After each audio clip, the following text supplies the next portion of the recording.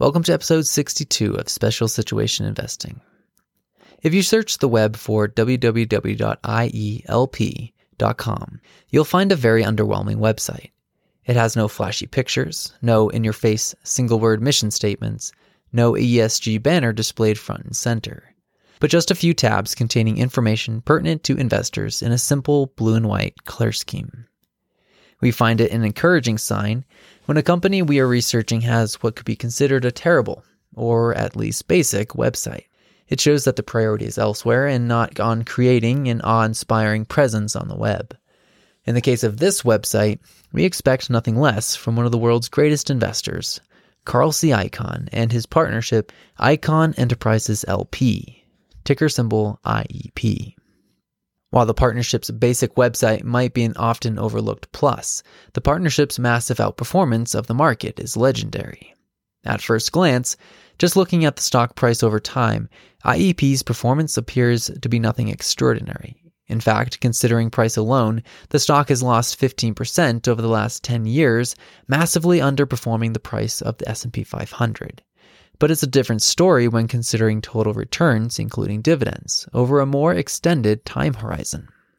Looking back 10 years, for example, with dividends reinvested, IEP has kept pace with the markets, averaging a return of 12.44% versus the market's 12.6%. These results are shown in the chart below.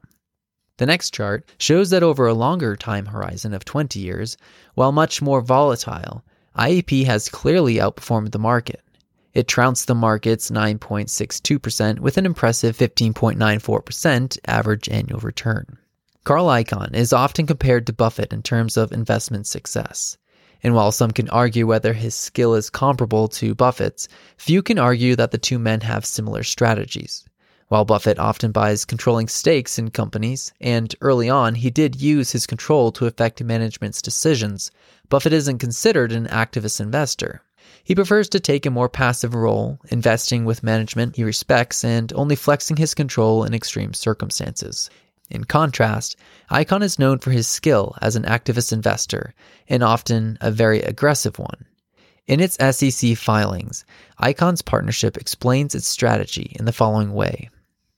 Our approach focuses on exploiting market dislocations or misjudgments that may result from market euphoria, litigation, complex contingent liabilities, corporate malfeasance, weak corporate governance, general economic conditions or market cycles, and complex and inappropriate capital structures. The investment funds often act as activist investors, ready to take the steps necessary to seek to unlock value, including through tender offers, proxy contests, and demands for management accountability. So, what exactly is Icahn Enterprises LP? First off, it's a master limited partnership and was formed in February of 1987. According to Investopedia, a master limited partnership, an MLP, is a business venture in the form of a publicly traded limited partnership. It combines the tax benefits of a private partnership with the liquidity of a publicly traded company. End quote. As an MLP, EIP does not pay federal income taxes, which has implications for any interested investors. So make sure to be well versed in the tax particulars prior to purchasing any MLP security. Today, IEP is a diversified holding company with subsidiaries engaged in the following 7 diversified reporting segments: investment, energy, automotive, food packaging, real estate, home fashion, and pharma. While the investment and real estate segments each hold many high-quality investments, the other sections hold specific companies and investments in which IEP holds a controlling interest. Under energy, there's CVR Energy. Automotive has, among others, Pep Boys, Auto Plus, and Amco. Food packaging has Viscase. Home fashion has West Point Home, and pharma has Vivus. The various segments in the partnership are shown in the diagram below. So given that brief background into Icahn Enterprises, now let's talk about why we think it might provide an opportunity for value creation. For full disclosure, neither hosts of this show currently own IEP or either of the other 2 securities that we're going to mention. And honestly, this is not a full recommendation on any of these securities, but instead an initial dive into a situation we find interesting. So what do we find interesting about IEP? Number 1, Icahn Enterprises first caught our interest when we found it held in 3 separate funds run by one of the investment managers we most respect. Not only that, but it was a concentrated holding in one of the funds. Naturally, that caught our interest. So perhaps more than coattailing Carl Icahn, we're coattailing this other investor for whom we have so much respect. While blindly buying anything because someone else owns it is foolish, paying attention when someone you follow and respect acts with conviction is just plain common sense. Number 2, upon our initial research into the company, one thing that popped out was IEP's 15% dividend.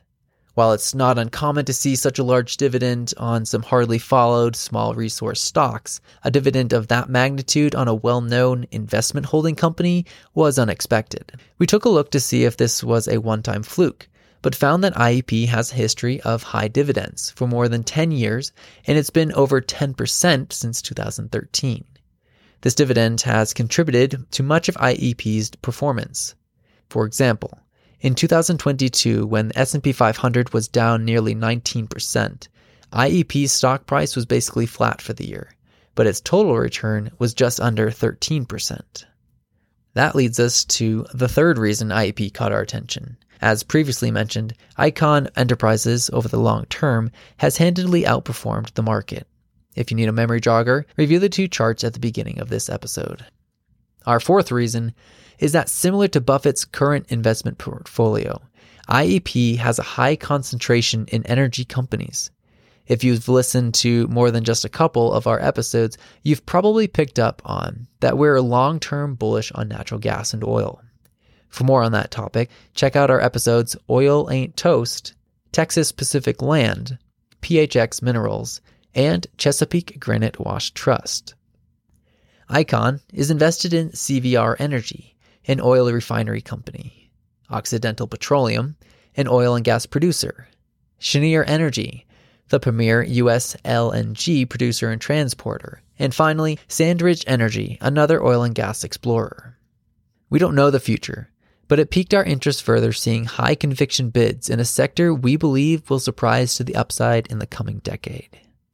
The fifth reason we find investment in Icahn Enterprises intriguing is another macro trend we believe is likely to play out over the next decade. This is a move away from passive investing in favor of active investment vehicles. The chart below shows cumulative flows of dollars into active versus passive funds, and it shows that, at least since 2008, more and more dollars have been flowing into passive funds and passive investment vehicles at the expense of active managers. While not all trends reverse or revert to mean, we believe the environment responsible for the success of passive investing ended in 2020. Low inflation, ever lower interest rates, increasing globalization, falling corporate taxes, and decreasing commodity prices. These were all trends that played out over the last 40 years and produced the longest bull market in U.S. history. All anyone needed to do was passively buy the S&P 500. It was that simple.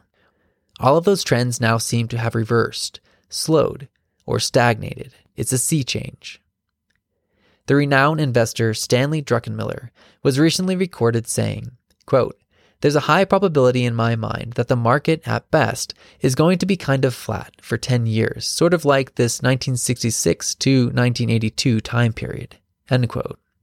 The interest in active managers is likely to increase if that's anything close to what the next decade has in store. Our sixth reason for interest in Icahn Enterprises is that, even over those of other active managers, Icahn's investment style and skill could prove a huge advantage in a world where it takes more than just dollar cost averaging into the S&P 500 to produce solid returns. In episode 60, we reviewed Jeremy Miller's book, Warren Buffett's Ground Rules. We discussed how Buffett used workouts, or what we call special situations, and controls, which were investments where he owned controlling stakes, to produce outsized returns in sideways and even down markets. In the case of workouts, returns do not depend on market movements, but are created through corporate actions such as spin-offs and mergers and major acquisitions. On the other hand, controls can often produce returns above the market because the controlling stake can be leveraged to make a special situation happen, forcing value creation. Carl Icahn is known for being an aggressive and highly successful activist investor. As quoted above, through IEP, Icahn and his team, quote, act as activist investors ready to take the steps necessary to seek to unlock value, including through tender offers, proxy contests, and demands for management accountability, end quote. So even in sideways or down markets, Icahn's investing repertoire can produce solid returns. Returns for which people pivoting from passive investments could be hunting. Just as an example of Icahn's value unlocking tactics, take a look at the chart below.